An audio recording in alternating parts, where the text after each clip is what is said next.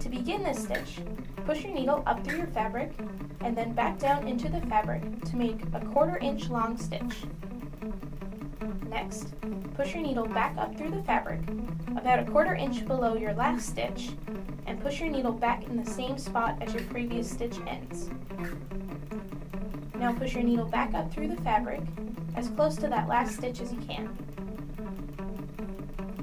Next, tuck your needle under your first stitch without puncturing the fabric, and tuck your thread underneath your needle and pull tight in a slightly downward direction. Next, go under your first stitch again and tuck your thread under your needle and pull tight to secure the knot. You can use your needle to wiggle the knot until it's centered on your stitches if you like.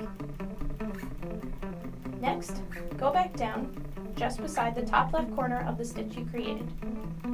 Now push your needle back up through the fabric, just on the other side, so it lines up with your last stitch. Now tuck your needle under the top loop you created, and again, tuck your thread under the needle again and pull tight. Repeat this step again to secure the knot. Continue to create a knotted purl stitch.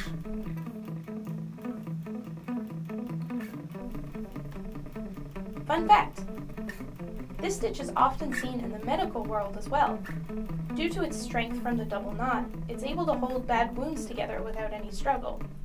But thankfully, we've adopted it into the embroidery world as well.